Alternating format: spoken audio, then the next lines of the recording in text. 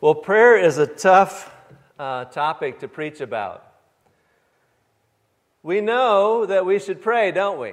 There's probably nobody here that would say, well, we don't really need to pray. Most of us would say, yeah, we know that. And yet, I feel like, at least at the church in general, including ourselves in that the church, maybe in America in particular, is not really known as a praying church. I don't know if you would agree with that, but from what I experience and what I see in my own life and at the church as a whole, I don't mean that to be necessarily a downer or to have this message be a time where we just kind of beat each other up about why we don't pray very much. I mean, we know a few people who are avid, passionate prayers, and we might know some congregations where prayer seems to be a very integral part of the congregation. But as a whole, I think we would agree that the bar is set pretty low when it comes to prayer. We know that prayer meetings are not exactly the most popular event that happens in the church or on the church calendar. In fact, we might even use the phrase sometimes, that's about as exciting as a Wednesday night prayer meeting. Now, that's not necessarily talking like in a good way. So if we're honest, there's a gap between what we intellectually believe or what we say we believe about prayer and what we actually do. Of course, this is the case in all areas of our lives, right? There's a gap. We're all growing and learning how to submit ourselves to the Holy Spirit and to God and to be transformed. It's a process that's going to take our entire life for that to happen. We're being changed. But unless we recognize that there's a gap, we might just settle in where we're at. Just settle in and say, this is what it is. This is what God intends for us. This is what it's like. And so, I think it's important for us, first of all, to recognize that there's a gap. And I would say that we know very little about prayer. I'll just put that out there. That's my opinion. We know very little about prayer. And I'm not saying that we haven't heard a lot of messages about it or haven't talked a lot about it. I'm just saying I think we know very little.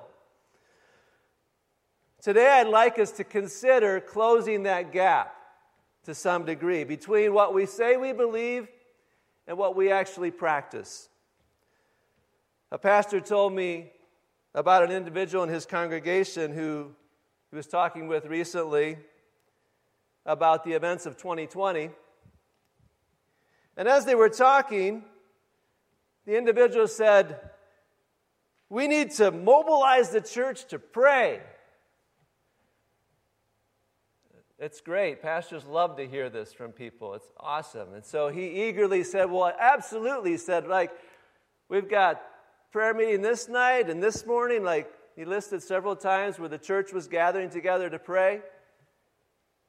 And the individual said, oh, well, I think I'm pretty busy, so I don't think those are going to work for me. Now, the individual is right. We do need to mobilize the church to pray. But somehow there's this gap between what we say and even encourage each other to do and what we actually carry out as individuals, how we prioritize our life when it comes to prayer. There's a gap. Okay, enough said about the gap. I've been dreaming the past couple weeks, and I am a dreamer. You could just talk to my wife. She tries to keep my feet on the ground. I've always got an idea about what we could do. And she's good about, making sure I don't necessarily do that if I really don't have the capability to do it or the time to do it. She keeps me grounded most of the time.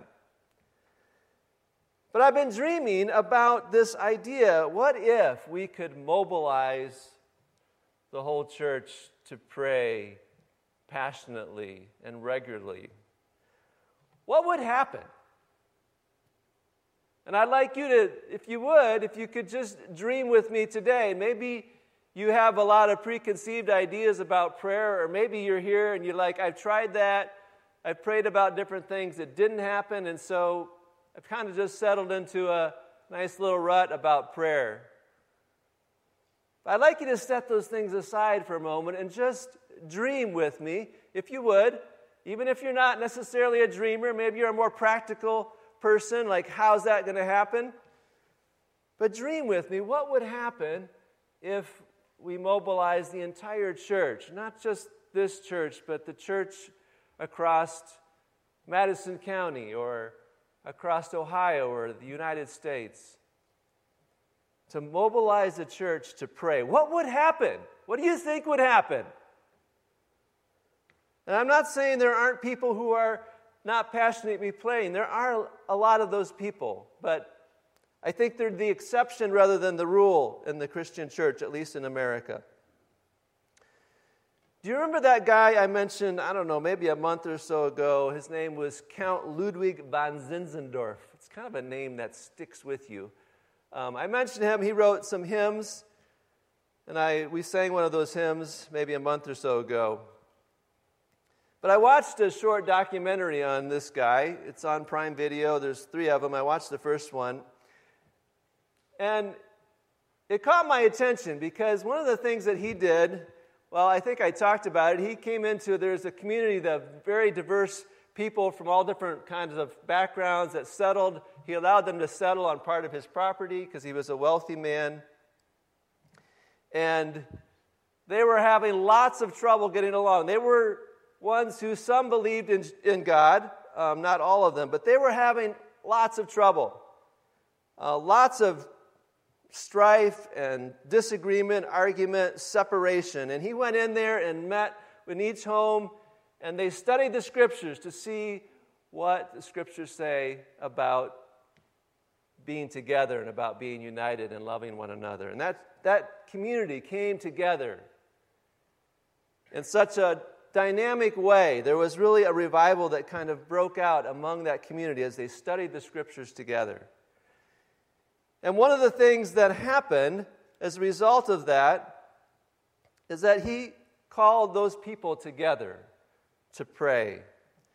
And on August 27th, 1727, 24 men and 24 women committed to pray for an hour every day for 24/7 prayer coverage of that group of people. And others joined in to sign up to pray for certain time slots, 24/7 prayer, where a person would commit, I'm going to pray for an hour every day. I'm going to take this time and pray. You know how long they kept that up? I may have told some of you, so you can't say. Just think about it, 24/7 prayer. I know some of us are thinking, I find it difficult to focus for 5 minutes to pray, but an hour each day to pray. And 24 men and women decided, they committed themselves to one another to do this. They kept this up for over 100 years. 100 years. And it made me dream, like, wow, isn't that cool to think that you have a group of people that are committed to prayer? And of course, it wasn't all those same people, I'm sure, but that group of people passed that on one to another and kept that up. And over that time frame, they sent out over 300 missionaries from that small group of people around the world. What will happen if we pray? I want you to grab a hold of that idea, that dream, and think about it. What will happen if we pray? Here are God's words to Jeremiah the prophet. Jeremiah 33:3. God tells him, call to me, and I will answer you, and show you great and mighty things which you do not know.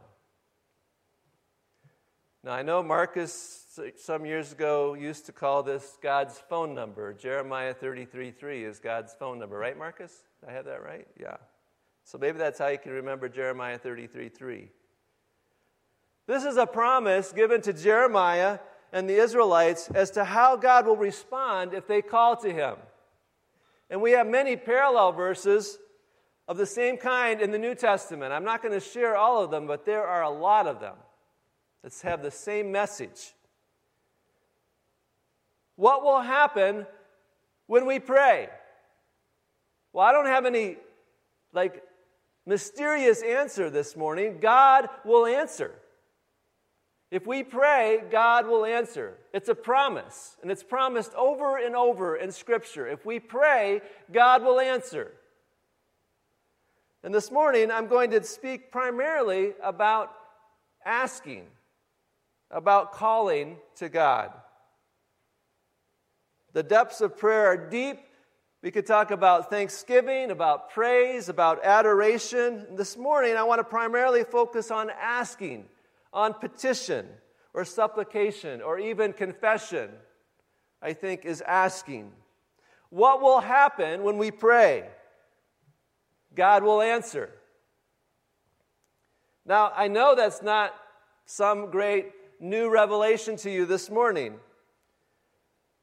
but I want you to wonder about that for a moment. I want you to think about that. Take a moment and wonder about this idea that the God who has made all things, that created the universe that we experience, who sustains it, all things, who knows all things, who is above all things, who is over all things.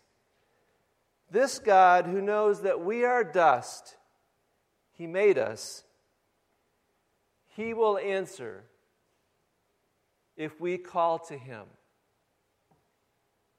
Am I the only one that finds that somewhat amazing? The God of the universe is going to listen to what I have to say. He cares about what's going on in my heart and my mind. And that if I ask Him, He's going to answer me. I think it's one of the most amazing things to even think about, that would happen. 1 John 5:14 and 15.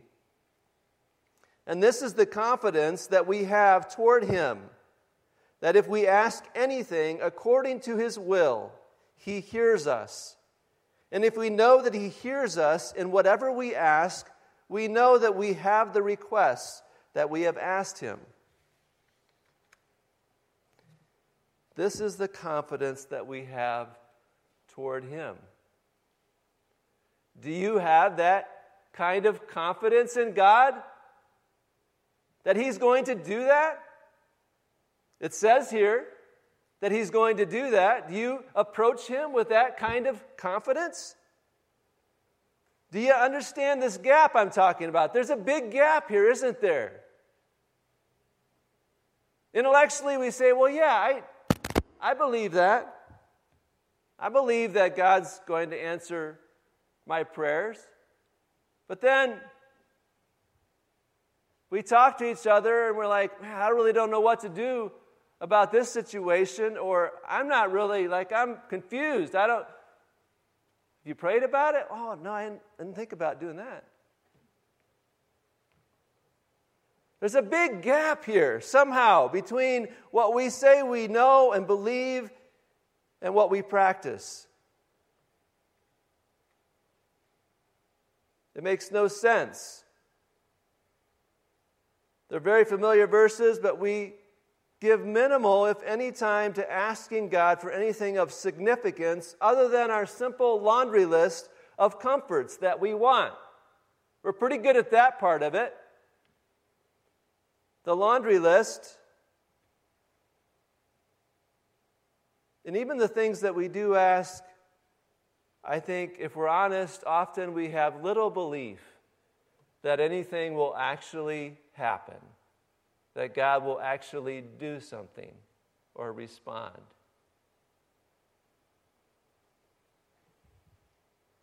I want to read the passage again that Maggie read for us just a few minutes ago. Ask, and it will be given to you. Seek, and you will find. Knock, and it will be opened to you. For everyone who asks receives, and the one who seeks finds, and the one who knocks, it will be opened. Or which one of you, if his son asks for bread, will give him a stone? Or if he asks for a fish, will give him a serpent? If you then, who are evil, know how to give good gifts to your children, how much more will your Father who is in heaven give good things to those who ask him? It couldn't be much clearer, could it? And I could go down the list of scriptures that say the same thing. Reuben would call that proof texting. I don't need to do that. The message is clear here. What will happen if we pray?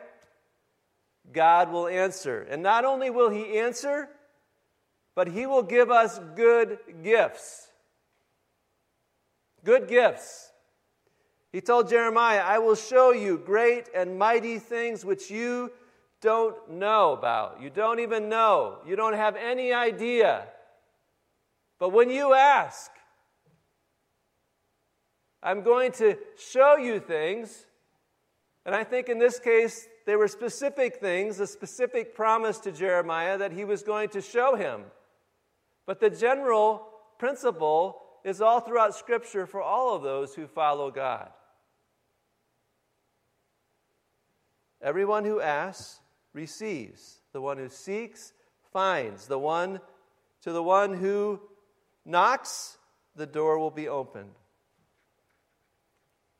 And so I have a very simple message this morning. We need to ask.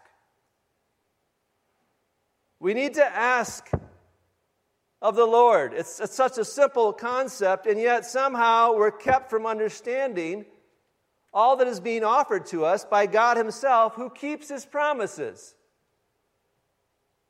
Now, Doris could be skeptical, my wife, if this was just an idea that I came up with, and I said, okay, everybody, ask me and I'll give you whatever you want. Now that is dreaming, isn't it? Because I can't come through on that. And that's part of the reason that she's skeptical about some of my dreams. She knows that Rob's probably not going to come through on all that he's dreaming about there. But this one is backed up by the God of the universe, who is unlimited in what he can do. He knows exactly what it is that you and I need, and he says, I'm going to give it to you. It's not an empty promise. This is someone who can back it up. Call on me, and I will answer you. So, how do we do this? Well, the first thing that I think of is humility. It requires humility to ask of anyone. You ask most of us here how good we are at going and asking someone else for help. None of us are really too good at that. It takes humility to recognize, you know what? I can't do this. I don't know what the solution is. I don't have what it takes. I need somebody else to step in here and help me out. And so we're never going to ask if we don't think we need anything or if we think we've got it all figured out already. We're not going to ask. Pride, I believe, is the greatest barrier to prayer. I heard an African brother he was asked this question, why the American church does not pray. And he simply said, you don't need God. He'd been here, he'd observed our churches had been around us. He said, you don't need God. You guys have everything that you want. He said, we know we need God. And I think it's a true assessment. We think we have everything we need. We think we're pretty smart. We think we've got things figured out pretty well. Once in a while, we might struggle, and then we might throw up a prayer to God. But most of the time, we're figuring it out. We've got it figured out. But prayer requires humility. We're just not going to pray if we don't think we need anything. We're not going to. We're not going to ask. King Jehoshaphat, in the Old Testament, 2 Chronicles chapter 20, he gives us the words to say. He and the Israelites are facing a vast army. If you know that story, describes it as a huge, overwhelming army. And so, what did they do? They prayed. And he says these words, and I think of them often when I pray. He says, "We don't know what to do, but our eyes are on you." We don't know what to do, but our eyes are on you. I think maybe it's a phrase that we should adopt and that we should use. Maybe every time we pray. We don't know what to do, but our eyes are on you. So often we come to prayer not with necessarily questions, but we come with the answer for God, just in case He didn't really know. Okay, God, so here's the deal. Here's what we need, and I need you to do it. We come with the answers.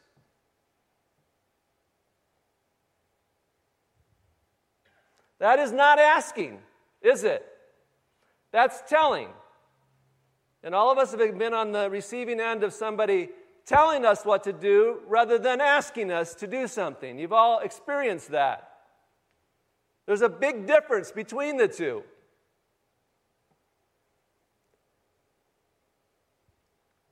I'm discovering there's an advantage with getting older.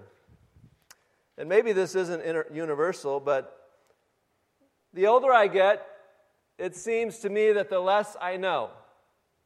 It doesn't seem like it should work that way, but that's how I feel. And maybe even the less that I don't know, it just seems like age, I'm more clumsy. We used to kind of make a little bit of fun of one of our daughters who just always made a mess when she was eating, and I am that person now. I'm always dropping something on my shirt, and I'm like, how did that happen? I never used to do that. I don't know. Maybe that's just me, but as I get older, I'm realizing there are fewer and fewer things that I can stand on and say, I've got that together. I've got that one figured out. It's going the other way. More and more I'm thinking, I don't know what that is. I don't have any idea what to do in this situation. I thought I knew how to parent, but I guess I don't. Those kinds of things. And it's not necessarily a bad thing for me. Because, I think all along, even as a 20-something, I didn't know very much. But, I thought I did. But it's just the truth. We think we know so much, but we don't. And yes, I am grateful for the gifts that God gives us, like critical thinking and skills and abilities, and I admire those. But when we take those and weigh them in comparison to God's wisdom and His skill and His power, they're absolutely nothing. Absolutely nothing in comparison. And so how in the world could we even think to tell God the answer to the question, ask Him to do something that we think we know exactly what needs to happen? We need to come to God in humility.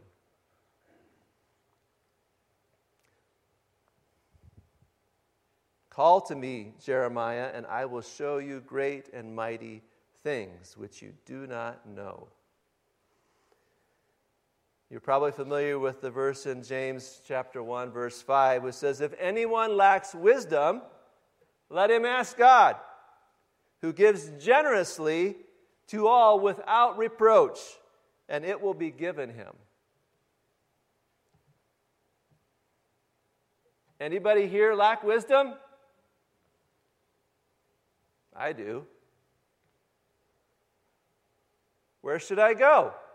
It's pretty obvious, isn't it? God wants to pour out his wisdom on us generously, lavishly, but we must humble ourselves, turn from our sin, and pray. We must pray and pray. I need wisdom every day, every minute of every hour. Pray. We don't know what to do, but our eyes are on you. Secondly, and there's be a lot of things we could talk about how to do this, but these are two things that came to my mind. And this is another obvious one. We must believe. Continuing in James chapter 1, he says, but let him ask in faith, with no doubting. For the one who doubts is like a wave of the sea that is driven and tossed by the wind. For that person must not suppose he will receive anything from the Lord. He is a double-minded man, unstable in all his ways. You must believe that he is true to his promises. And yeah, I know, this place over here I keep stepping over into. We say we believe. I know that. I don't doubt that any of us would maybe say differently. But my question is, then why is prayer such a minimal part of our lives? It just makes no sense. If we look at it, it makes no sense. We must truly believe. As I've listed some of the promises that God gives us, I have to wonder if we actually believe it. Not just theory, but believe it. That God will answer. That he does give good gifts. I think often our prayers rattle out of our mouths with little conscious thought or belief that God will actually respond to them. Maybe it's some habit that we've been raised with. We rattle that prayer off at lunch. I don't remember what our prayer was that we had often, but there's phrases I remember that we used to use, and we just rattle them out like without any kind of thought whatsoever that God is going to respond to what I just said. There's a lot of reasons why maybe we don't engage on this idea of what belief actually is when it comes to prayer. James says, don't expect to see anything happen from those kinds of prayers. Like, don't expect much to happen if that's your approach to prayer.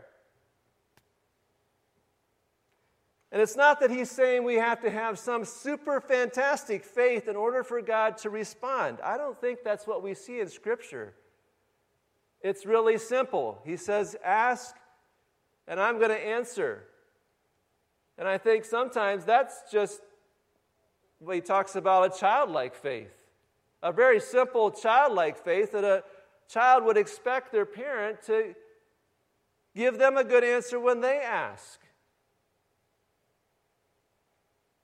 It doesn't have to be this levels of faith that somehow God's not going to do anything until we reach level 3 or whatever. No, do you believe? Do you believe? Even if it's a small belief, but do you believe that God's going to do something when you ask him? Maybe I'm oversimplifying it, but that's how my mind grabs a hold of it. Do I believe that?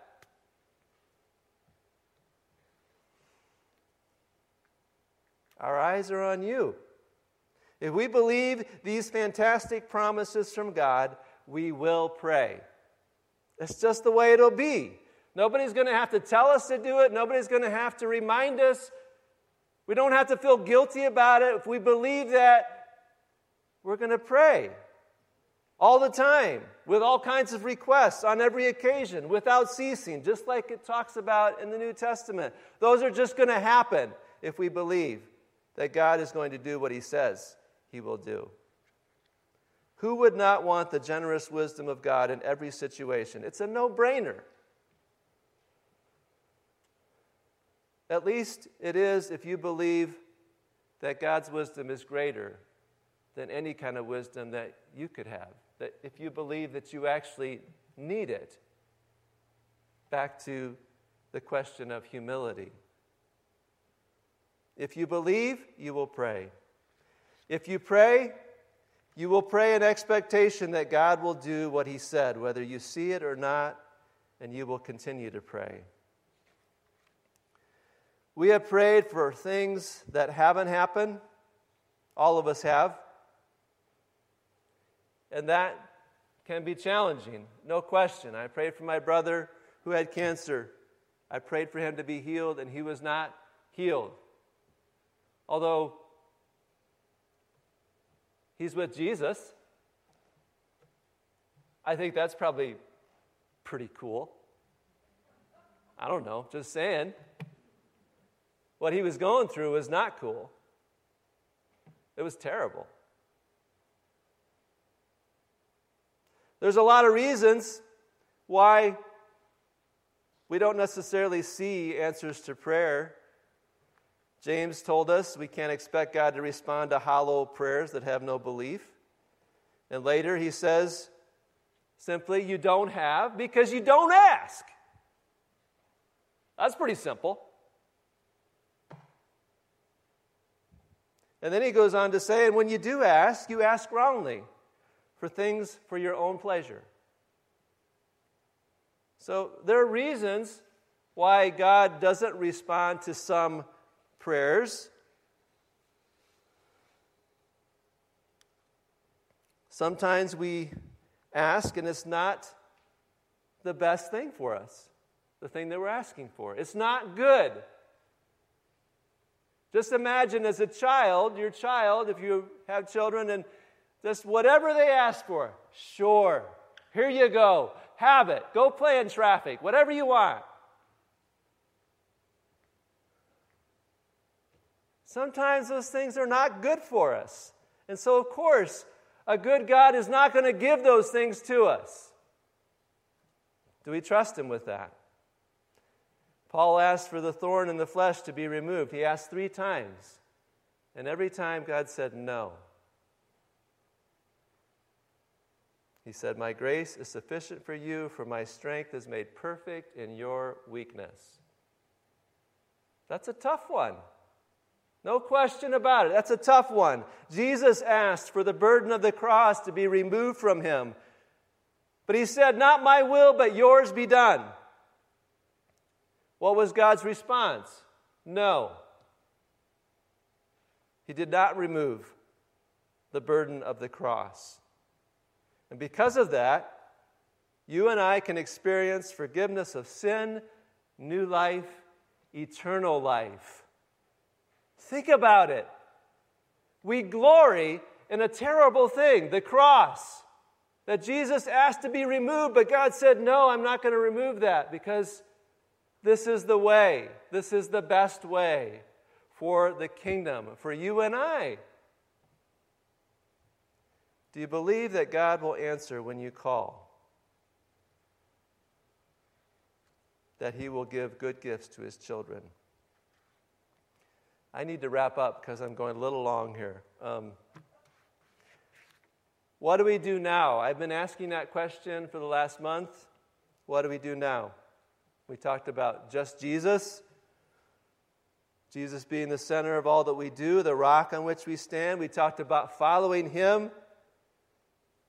Him alone, listening to the Word of God over all the other noise in this world. And today, we're talking about seeking Him. What do we do now? We seek him. It hasn't changed. Hasn't changed.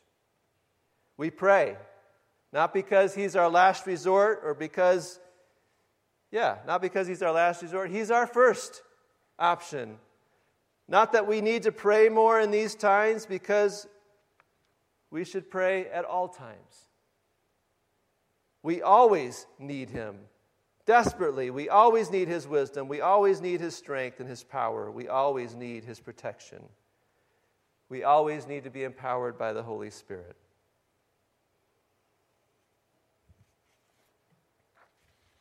I'm just going to lay my cards on the table this morning. I don't have any power to motivate you or even myself to change you or myself when it comes to prayer. I might be able to guilt you or even guilt myself into doing a little bit more, but there's no benefit in that, really. I don't know how to break through to my own heart or even to yours. I don't have some great plan for you of how we're going to change the world. All I know is that we need Jesus. That's all I know. We need Jesus. And I think if Jesus were to look down over us, the church in America, as he did over Jerusalem that day when he entered the city, I think he would weep as well. We are like sheep without a shepherd. We're following all kinds of other things, depending on our own strength and our own wisdom. And he's saying, "Come unto me, all you who are weak and heavy laden, and I will give you rest. Take my yoke upon you and learn from me." Learn from me alone. Call to me, and I will answer you and show you great and mighty things which you do not know. God wants to do so much in each one of us, in our congregation, in our community. And we need to humble ourselves and seek his face. There's no other way. And so I'm stretching the time, but I want to pray. Does that make sense? Yeah, I think it does. I want you to bow your heads, close your eyes. One of the things that I like to do in prayer is kneel. And I'm going to do that this morning, and I'm going to invite any of you. Eyes are closed, nobody's seeing you anyway. If that's something that you want to do, to me, it reminds me of my position before God. It reminds me, Lord, we don't know what to do, but our eyes are on you. And so, if you'd like to kneel, I invite you to do that, both here in the building and those of you who are at home. Humble yourself before the Lord. Let's pray.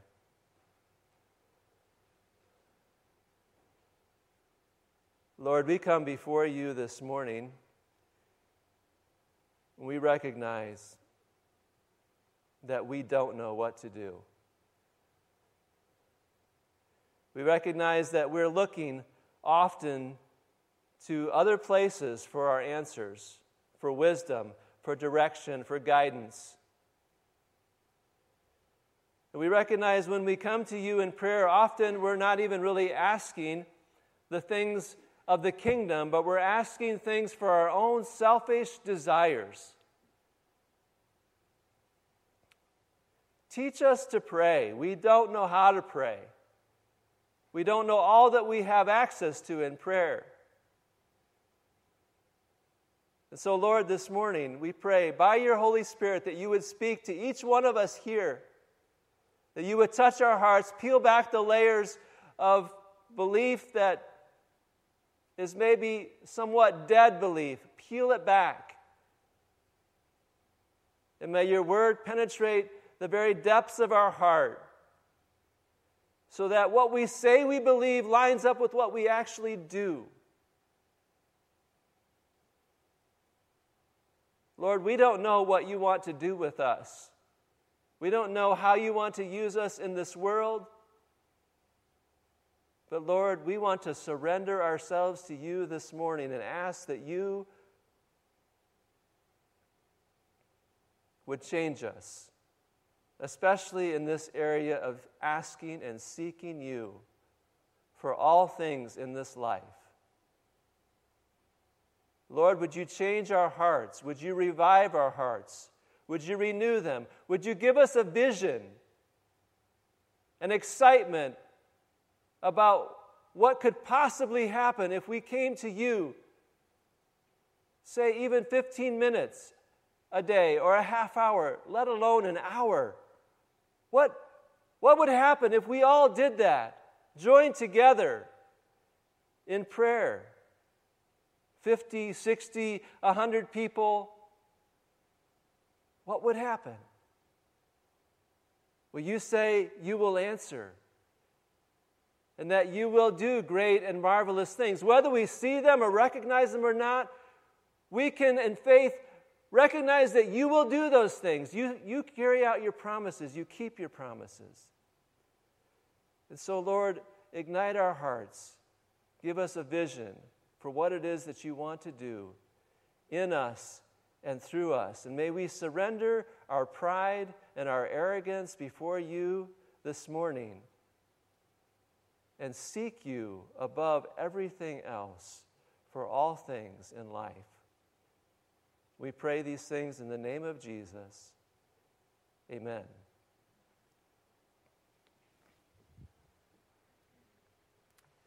I want to leave you with a verse, Ephesians 3:20.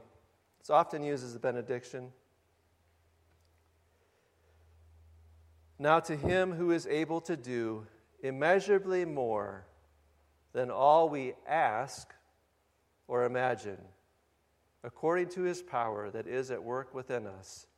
To him be glory in the church and in Christ Jesus through all generations, forever and ever. Amen. Amen? Amen.